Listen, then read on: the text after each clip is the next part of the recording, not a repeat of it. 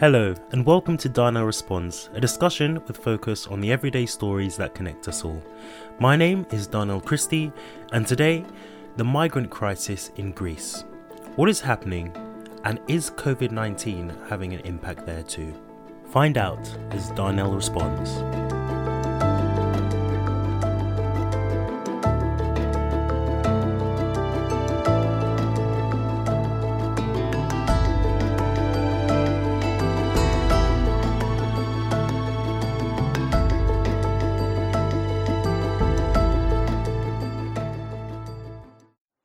So we still have these camps, reception centers, or hotspots are they called, on the islands, which are the main entry points for any asylum seeker, migrant, refugee coming from Turkey to Greece via sea.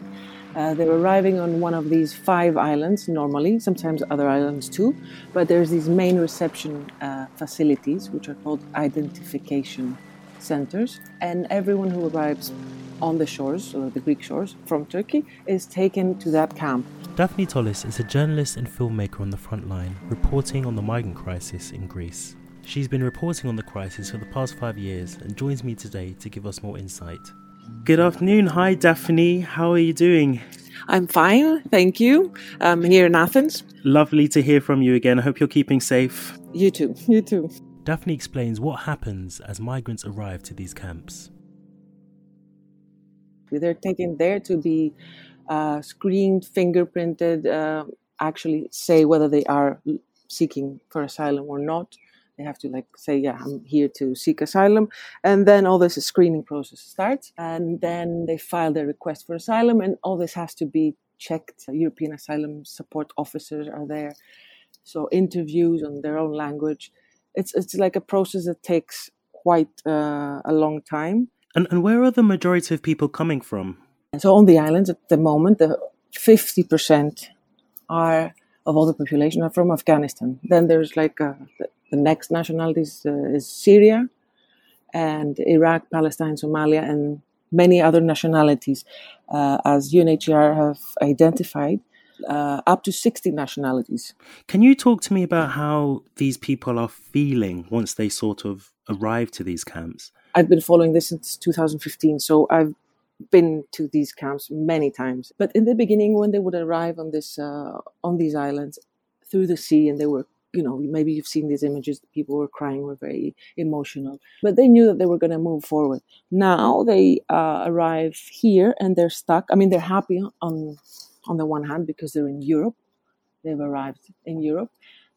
But then they kind of lose hope and they become more and more desperate because they don't know when this process is going to feel. It's just the uncertainty is there for a long time. Maybe they're going to be stuck there for who knows how long. So, and again, living in these conditions, which, for example, when a camp in Moria on the island of Lesbos is for 3,000 people and there's 18,500 at the moment, the conditions are far from ideal. Yeah, please talk to me about the conditions. What are people having to face in these camps? These camps were never nice to live in. They're actually horrible, the situation, and the conditions are dire. There is it's a camp, a former military base, let's say a Greek former military base, and it was designed in the beginning, it was designed for 2,000 people, then for 2,500, and now it's up to 3,100 people because they brought these housing containers, which they sometimes stack one on top of the other. And in one container, they can live up to 8 people at the same time.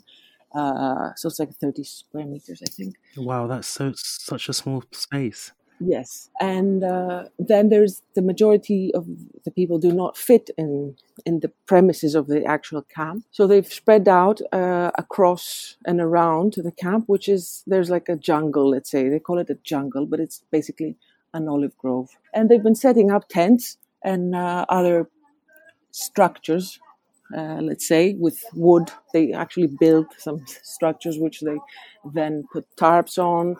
They make windows, they cut them with whatever scissors, whatever means they have available. They make a base so whenever it rains, the mud will not go in the tent. So they actually build little houses out of basic material and woods. And so the migrants, they're having to do this completely by themselves. Yes, they're having to do this by themselves because when they arrive, they may be given like a sleeping bag and a tent, which is for sleeping on the beach. A very small tent for the beach. And that's all. That's it. Wow. I mean, I'm really trying to kind of picture what someone must be going through, especially once they've sort of come from where they have and often had to cross, very dangerous situations and finally arrive to Greece. When they finally do, they find themselves in these conditions. It must be absolutely horrific. Yeah, exactly. And in these conditions that they have not enough information apart from their own network. They don't know what's happening. It's very difficult for people to access information, although we have internet, and everything, but it's very difficult for them to understand what's going on in Greece, in Europe. Why is it taking so long? Why people can't leave the island and they're stuck there because, they have to be there until they get the stamp which says now you can leave. Yeah, it does sound very confusing from all levels. I can imagine as a migrant, but I think even looking more kind of globally, we see that even Greece, the EU are still sort of confused about what has to happen.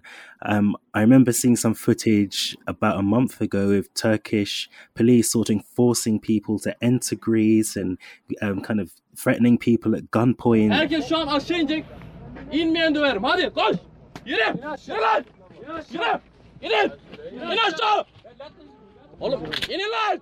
İn diyorum size. Yürü. I mean, these scenes must be so shocking, especially as a migrant. You're fleeing for your life. You're looking to find somewhere safe. And then you kind of encounter this as well. And meanwhile, a lot of the Greek authorities are trying to push them back into Turkey. It just seems like a lot of back and forth. No one seems to really know exactly where these migrants should be.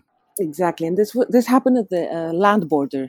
The Greek government thought that there would be thousands of people coming there, and they were saying that they averted more than 50,000 people from crossing. And then we've seen, footage and reports, some confirmed, some unconfirmed, that they were pushing people. Turkish authorities were pushing people into Greece. Greeks were pushing them back. There were shots, fired. There were a couple of deaths. Wow. That's just, it's absolutely tragic. What sort of challenges do you think then that this is posing on a humanitarian level? Is it highlighting anything in particular? Well, when it started, let's say in 2015, because of, you remember Aylan Kurdi, the little boy that whose body was found on the shores of Turkey. Yeah. And then somehow this kind of mobilized people, solidarity, and people were shocked. How can this be possible? And it's like over 2015 and 2016, people were more welcoming, assisting, and governments as well across Europe. So then you could see that there was a more, let's say, pro-refugee, pro-migrant face shown from Europe's perspective or from Europe's population, or at least that was what was coming out. And then this slowly started to change. I don't know if it was the attacks that happened or, the terrorist attacks in Paris, or it just slowly became the rhetoric of some governments turning to far-right policies, and then people following, and somehow the populations of several European countries thought that, okay, the migrants are to blame for everything. They're threatening our livelihoods and playing this populist card. Yeah. So on a humanitarian level, it's quite scary, I would say, and threatening, because now you see more and more people seeing other people coming to Europe because they're fleeing either conflict or war. Yeah. That they're seeing them as threat as well. So instead of, protecting their rights and sticking to their rights, then you see policies trying to slowly take away the rights of the people. And I think we're definitely seeing this throughout Europe. I mean, even in the UK where I am, a lot of the rhetoric around Brexit was even about even in European migrants. I think the whole idea of, foreigners supposedly coming is something that a lot of politicians have tried to play to their advantage, which is obviously quite disappointing, especially when a lot of these people who in this context are fleeing war and, political persecution. Exactly. But now, obviously, we have to mention the coronavirus in this context. Now, this is, I guess, particularly frightening considering the already terrible, squalid conditions that many people are living in. So, how is the coronavirus actually having an impact on the people in these camps? So they can't leave the camp. They can't leave the facility. Imagine this camp, which is overcrowded, like 5 times, 6 times, 7 times, 10 times its capacity, depending on the camp. There's just like a structure with a gate, with containers. And imagine that these people that are there, all of them, they are not allowed to leave the premises. There's police stopping them from going to the main town. So essentially, they are in lockdown as well. They're in lockdown. They're in complete lockdown until next week, actually. But it might, we don't know, it might go on for longer than that. And they have to buy things from within the camp, from other shops that other migrants have set up, or locals as well. They can't have access to other services outside the camp unless they have some medical need. Right. And they have to also keep the same measures that everyone else has to keep, which is obviously impossible. Of course. Social distancing and obviously you can't even have the personal hygiene that you're supposed to, because you don't even have these masks, or you have to make them yourselves unless some NGOs give you some. There's not enough water in most of the camps because the islands have a problem with water anyway. So imagine that there's a camp designed for an X number of people, and then you have 5 times this number of people. Then you don't have the water resource, you don't have the facilities, electricity. It's not enough. Sometimes you have blackouts. Let's say it cuts off and it comes back again. And if there's no water, then you can't properly wash your hands. Of course, it's impossible. Yeah, there's not hot water. Maybe 1 hour, 2 hours throughout the whole day. People have to wash their dishes with that. They have to wash themselves. They have to wash their clothes. And basically the ground is like mud or soil, and garbage as well. Garbage is another problem because they throw stuff, they throw all these garbage there, and then the municipal workers can only collect again some amount of it, not everything, and then they have to take it wherever they take it and then come back. But there's a lot of garbage because everything is in plastic and in cans and in sort of containers. So I in these conditions, I guess as well, tensions are obviously clearly rising. I've seen quite a few riots. For example, I think a couple of weeks ago, or maybe come up to a month ago now, in the Vial camp, there were some intense fires being witnessed. I've also heard more recently in the Samos camp too, there've been some sort of fires. Yeah, exactly. On the Vial camp is on the island of Chios.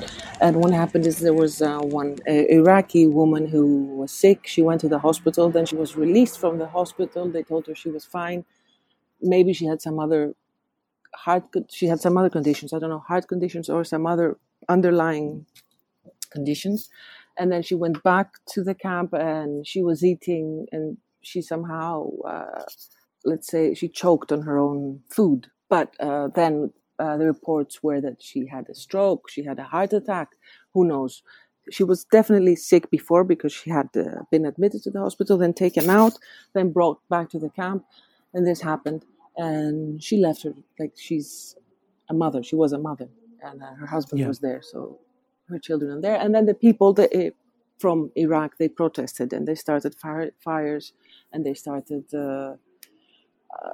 reacting to what was happening, basically to protest against these conditions and the uncertainty and everything, all this frustration that they feel. I think it's just, a way of somehow releasing it. Although, obviously they're destroying their own camp, But it depends. There's some groups, like smaller groups, that may be initiating these, let's say, tensions. Like they may be initiating people or somehow calling people to join the protests and stuff. Smaller groups, which is the same thing happened on Samos. On Samos, there was one group of migrants, one ethnic group. Let's say, was the sub-Saharan Africans or some people from Somalia and DRC. They had electricity, and then there was the Arab population. They didn't have electricity, or vice versa. I don't remember which one it was, but they had access to electricity, and that was the cause, because one group was requesting the other group to grant them, also the access to electricity, because after 9 o'clock they had no light and they were scared to walk around, or the children they find like snakes, harmless snakes, but still, or scorpions. That's what they were telling me. So they're saying, like, we need electricity. We can't live without electricity. Yeah, no one would want to live like that at all. I heard also there were reports of refugees being shot at in camps. Is this been true, and who's been doing this? That was on the island of Lesbos again. During the lockdown period, there were 3 or 4 Iranian asylum seekers that they kind of left the premises of the camp and started walking on the road. But the next village was anyway 3 or 4 kilometers away, let's say. And there was this local farmer who has a gun, because obviously they also hunt there. So he had a hunting rifle, and he shot towards them as they were walking. He shot towards them, and one man was injured, basically, was shot in the back. The others were not that much injured, but it could have been fatal, and that's because they wanted, to protest. Again, the locals, they were saying, like, oh, then we're going to take the matter in our own hands. That man, he was arrested and everything, and was taken to court, and he said that, I didn't mean to do that, but they've been stealing our sheep, they've been breaking and entering, and, in our farms and stuff, stealing.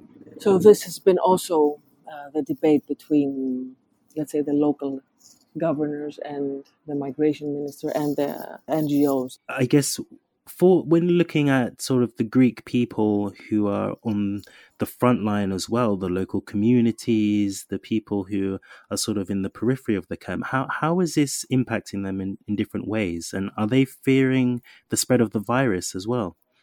Definitely, many are fearing the spread of the virus. For example, the mayor of Samos today sent a letter to the migration minister asking him to defer the lifting of the measures for the migrants, so that they will stay for longer under lockdown because of that, using like this, which of course, it is a valid concern that people will have, but at the same time, maybe it's also used, as well for basically making migrants stay in the camps, and so that the local community does not see them. What is the Greek government actually doing in the response to this crisis for the refugees, but also for the Greek citizens, the locals as well? Well, this government now is only in power since July, and it came to power saying that we're going to deal with a migration crisis in Greece. We're going to deport people back. We're going to stop people from coming. And obviously now they're seeing that this is not as easy as they thought. It's a real difficult issue to handle. And they're always, first of all, they abolished the migration ministry as soon as they came into power. Wow. And 6 months later, they reinstated it because, they saw it was needed. And they assigned a migration minister and everything.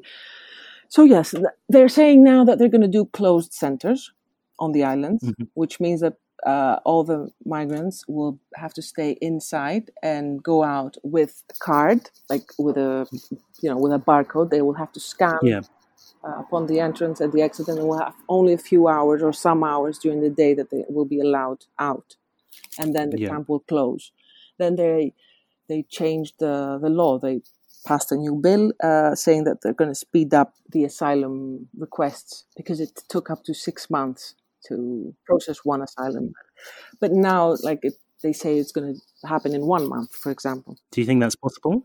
I think, yeah, I mean, it could be possible, but here again, there's another concern because you can accelerate the process of the asylum applications, but the concern that many also humanitarian organizations put is that you might do that, or you will be doing that at the cost of, not actually being efficient and fair. Yeah. So I see. more rejections. And then the migration minister also said, and the Greek government, that they're going to speed up deportations back to Turkey.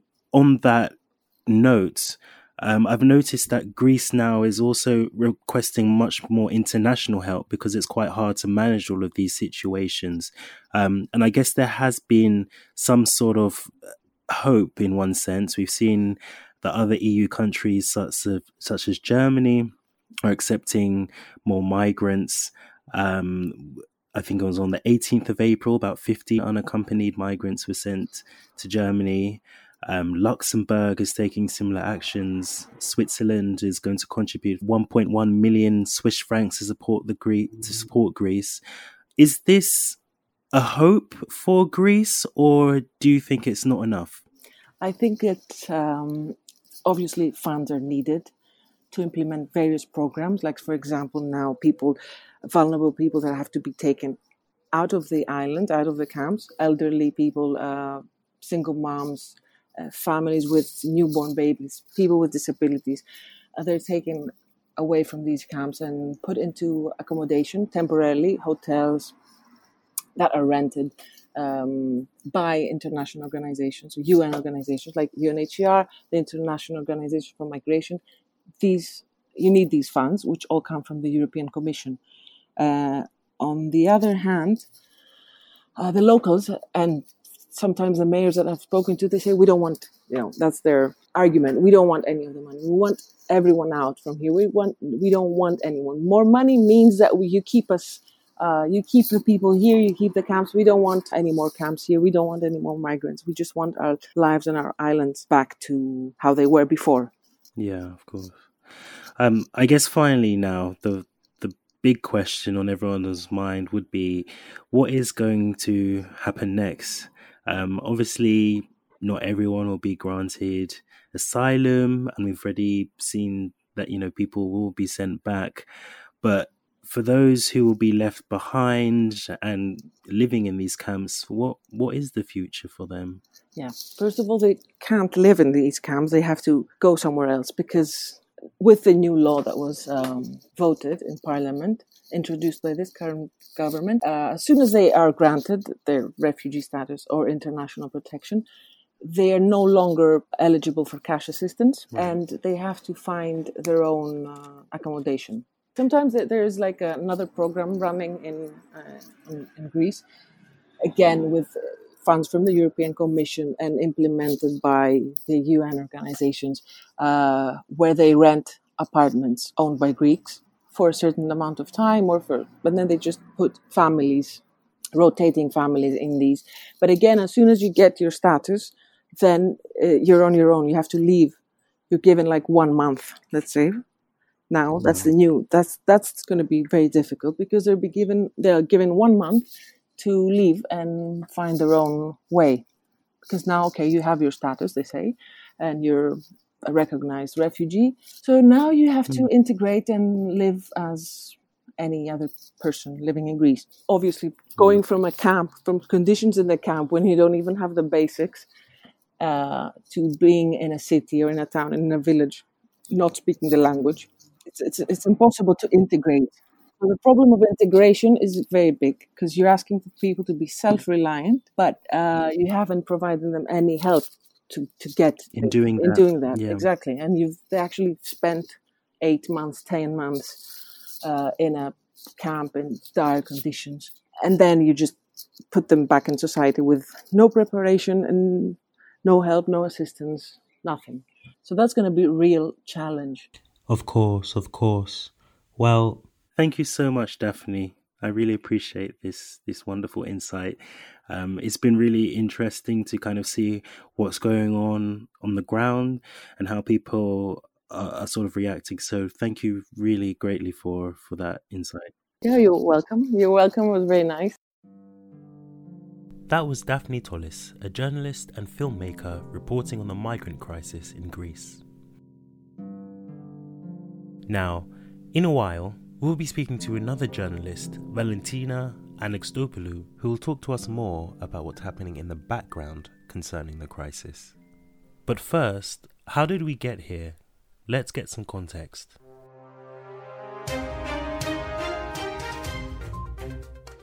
A couple of months ago, Turkish President Recep Tayyip Erdogan decided to open its borders with Greece, saying that Turkey would no longer retain the hundreds of thousands of asylum seekers in its territory from reaching Europe. Erdogan had said that, quote, "We expect concrete support from all our allies in the fight that Turkey has been carrying out alone. No European country has the luxury to remain indifferent." Erdogan has repeatedly demanded more support from the EU in handling the crisis, and previously already threatened to open the gates to Europe for fleeing Syrian migrants.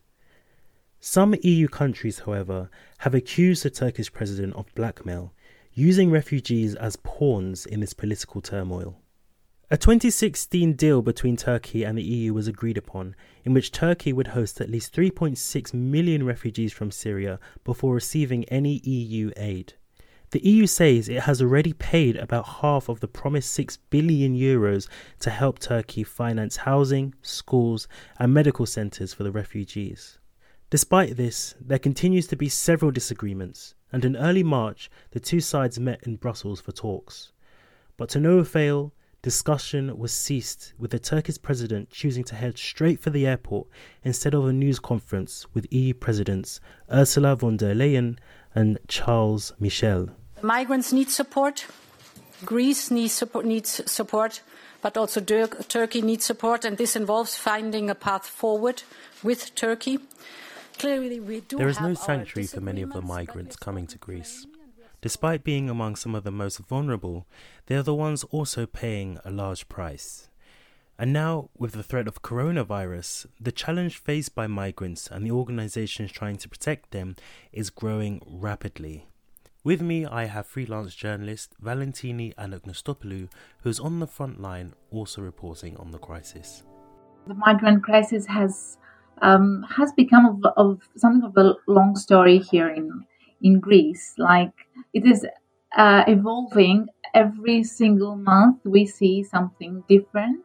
Some things do remain the same, like the human stories, the lives of the people, what they're looking for. It's always the same, and I have the feeling that it has always been the same. Like, migration tells always the same story. People striving for a better life, or for life, period. So please, Valentina, tell me what's happening. What is behind this whole crisis? Let me take things from the beginning. Let's say at the peak of the civil war in Syria, it was 2015, and it was the outbreak of the refugee crisis in Greece. Like, in 2015, we saw a massive influx of refugees, mostly coming to the Greek border islands of the Eastern Aegean. In only 1 year, about 850,000 migrants landed in Greece. On the island of Lesbos alone, where the infamous refugee camp of Moria is, 1,200 people were arriving on average per day. 1,200 people. These numbers were huge. And considering that we had never seen anything like this before, and it was not only the number of arrivals, but it was also the tragedies, overloaded rubber dinghies, crossing rough, dangerous seas. I mean, the people who drowned during this year, it was a record high number. Wow. So how is the international community sort of managing this?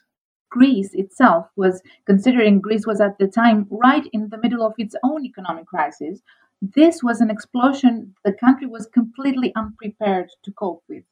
And it seems that Europe was also unprepared to cope with this. Most of these people who arrived in 2015 continued their journey to other European countries because, of course, Greece was not their final destination. But in winter 2016, various Balkan countries, one after another, was like a domino effect, started closing their borders, and we had the closure of the Balkan route. So refugees were trapped within their borders. Many hundreds of thousands of refugees were stranded in Greece, and this massive influx and the closure of the Balkan road is what led to the EU-Turkey deal in March 2016. So what is that? What is impacting on this situation? I know a lot of countries, particularly in that Balkan region, are closing many of their borders. I know countries, particularly like Hungary, for example, have seen quite a large rise in kind of fascist ideas and really quite strong anti-immigrant sort of feeling coming from those countries. What is the impact there? I am happy to report that despite the fact that in Greece there was, like at the time, especially at the time, there was a rise of the far right. Um, the massive response to the migration crisis was solidarity coming from the Greek people. I think solidarity is what prevailed rather than hatred and bigotry.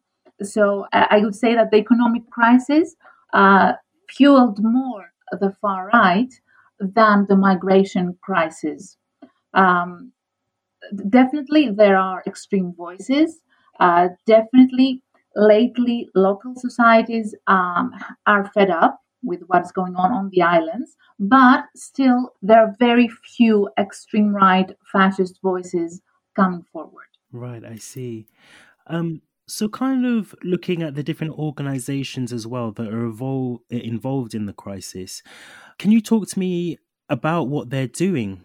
Who are sort of the key players who are helping to mitigate this crisis? Um, so as I said before, 2015 caught Greece completely. Um, Greece was completely unprepared to deal with this, and I have seen with my own eyes that if it wasn't for the NGOs, refugees and migrants would be lost, especially during this first months or even years, I would say. It was aid workers, aid organizations that jumped in and played a key role in managing this crisis. It was the UNHCR, it was many health organizations such as Doctors Without Borders, and many other bigger and smaller NGOs and volunteers who just rushed from every corner of Europe. They rushed to the Greek border islands and did everything they could to help ease the pain and manage all the needs these people had and also the local societies had. They filled in a huge gap.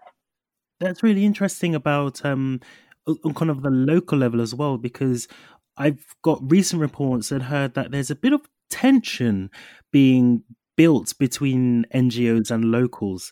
Could you tell me a little bit about what this may be about?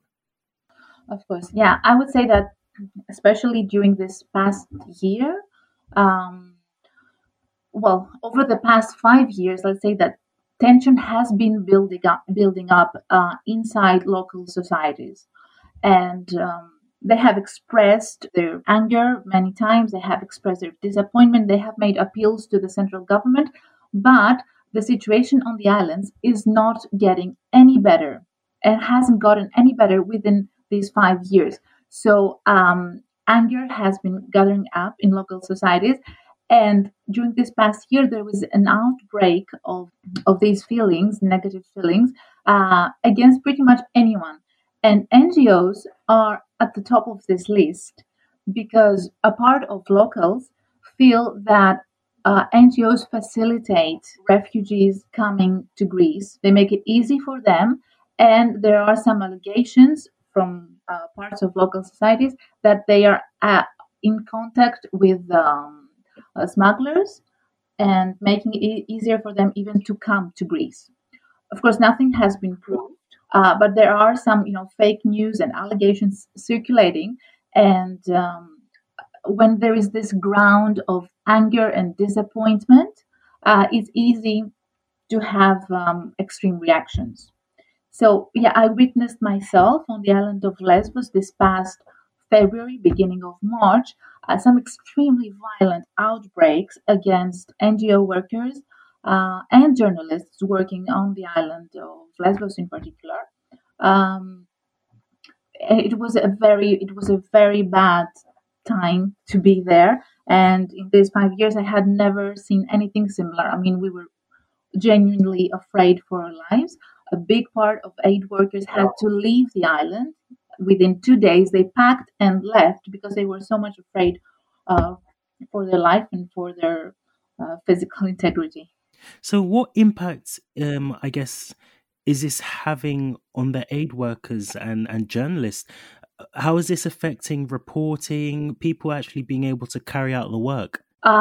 It was something we had never seen before in 5 years of reporting on the islands. It was something completely new, and it really we froze. I mean, for 3 or 4 days, there were attacks on journalists as well during this week. It was a week actually, and I have to say we froze. I mean, we it was so difficult to do our work and report, and we were constantly all together. I mean, international journalists on the island looking out for each other. It was practically impossible to do our work. And then I have to say the coronavirus crisis broke out. So everyone had to leave the island anyway. Uh, I hope that I will be going back in the next month, in the following months. And I'm really wondering now if things have changed, if I think tensions are eased now. Um, but it's an ongoing crisis, a migration crisis, and I'm not 100% sure I will ever I'm feeling 100% safe again. Um, I hope it was just a tantrum that will go away. But it also depends on what the government is really going to do about the actual problems the islands are facing. These people are outraged and they have some reasons for it. It's not completely irrational. Of course, violence is always to be condemned and extreme behaviors, but I think there is an underlay of really reasonable complaints there. So, what is it that the local people want solved mostly? It's the overcrowded camps that create a big problem. Just imagine there is only 5 islands in the eastern Aegean, the 5 Greek border islands that are closest to Turkey, and these are the 5 islands that receive 90%, let's say, of the migrants who are leaving Turkey, coming to Greece, to Europe. And not to mention that now, obviously, the coronavirus has come. So that's, I'm imagining, has completely intensified the situations there as well. Absolutely, and it also has intensified relations. I mean, the equilibrium with the social, with local societies who are also afraid of an outbreak of the virus in the camps. Um, Luckily, we have absolutely no COVID-19 cases reported on the island camps, um, which is nothing short of a miracle because everyone who has ever been at these camps was thinking that uh, if if we have like one case, it will go to 1,000 within just a few days. These islands have very small populations. On the island of Samos, for example, the refugee camp is it's adjacent to the capital of the island, and the refugee population to local population is 1 to 1 right now. Wow. So you understand this has put so much pressure on the island communities. They feel that the cohesion of the community is threatened. These are people who had never it's a small island. They have never encountered other migrants, economic migrants, or anything like that. So it has spurred some xenophobic feeling. But there are also real problems, such as their tourism is ruined because when these islands are only associated in worldwide news, they're only associated with the migrant crisis, it's highly unlikely for a European citizen to choose one of these islands for their holidays. So they say that their economy has taken a serious blow, the tourism has taken a serious blow, the social cohesion is suffering, but also they say that like we welcomed these people when they first arrived, we gave them everything we had because we feel their pain and we are standing in solidarity with them, but we just can't have this anymore, and they can't have this anymore. They are living in terrible conditions on our islands, and we are not going to have this any longer. Do you feel that it's slightly unfair, perhaps, that a lot of pressure has been placed on Greece in managing this crisis? I feel like a lot of what the government has to say is that they should not be the only ones sort of bearing the brunt of this. We even heard Turkey saying similar things a couple of months ago. But now I guess we are seeing a bit more action being taken by other EU member states. But do you think they're a bit too slow? Is there still a growing reluctance among other EU nations? Yes, from where we're standing, I think that's becoming obvious.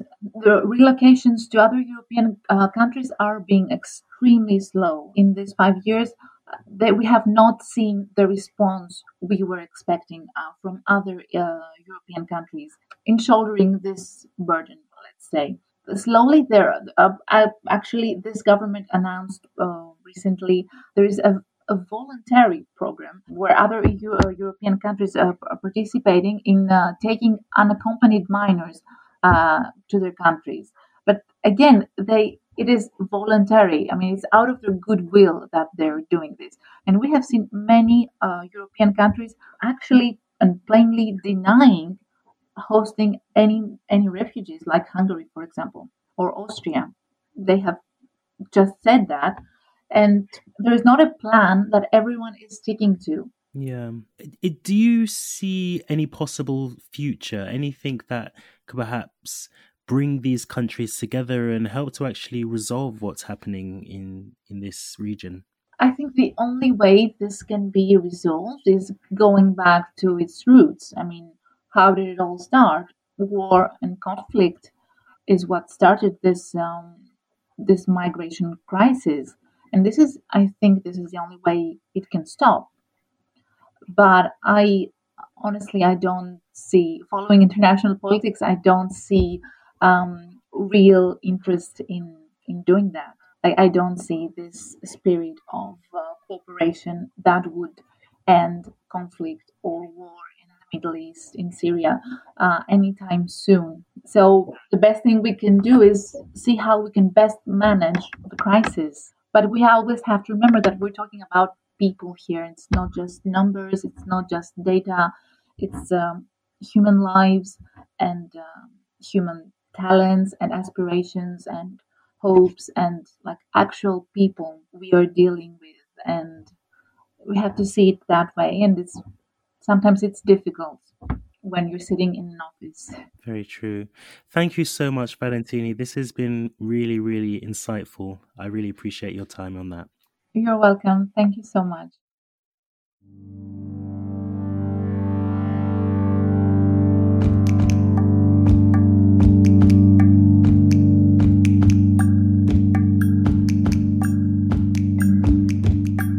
The EU and the Greek government responded to this humanitarian crisis in a way that belittles the needs of refugees. This is the first time after World War II that Europe as a whole gives so much emphasis on incarceration and ghettoization. Now it's all normalized, with the right to asylum becoming a less and less absolute principle, and with detention considered no more as a measure of last resort, but as normality.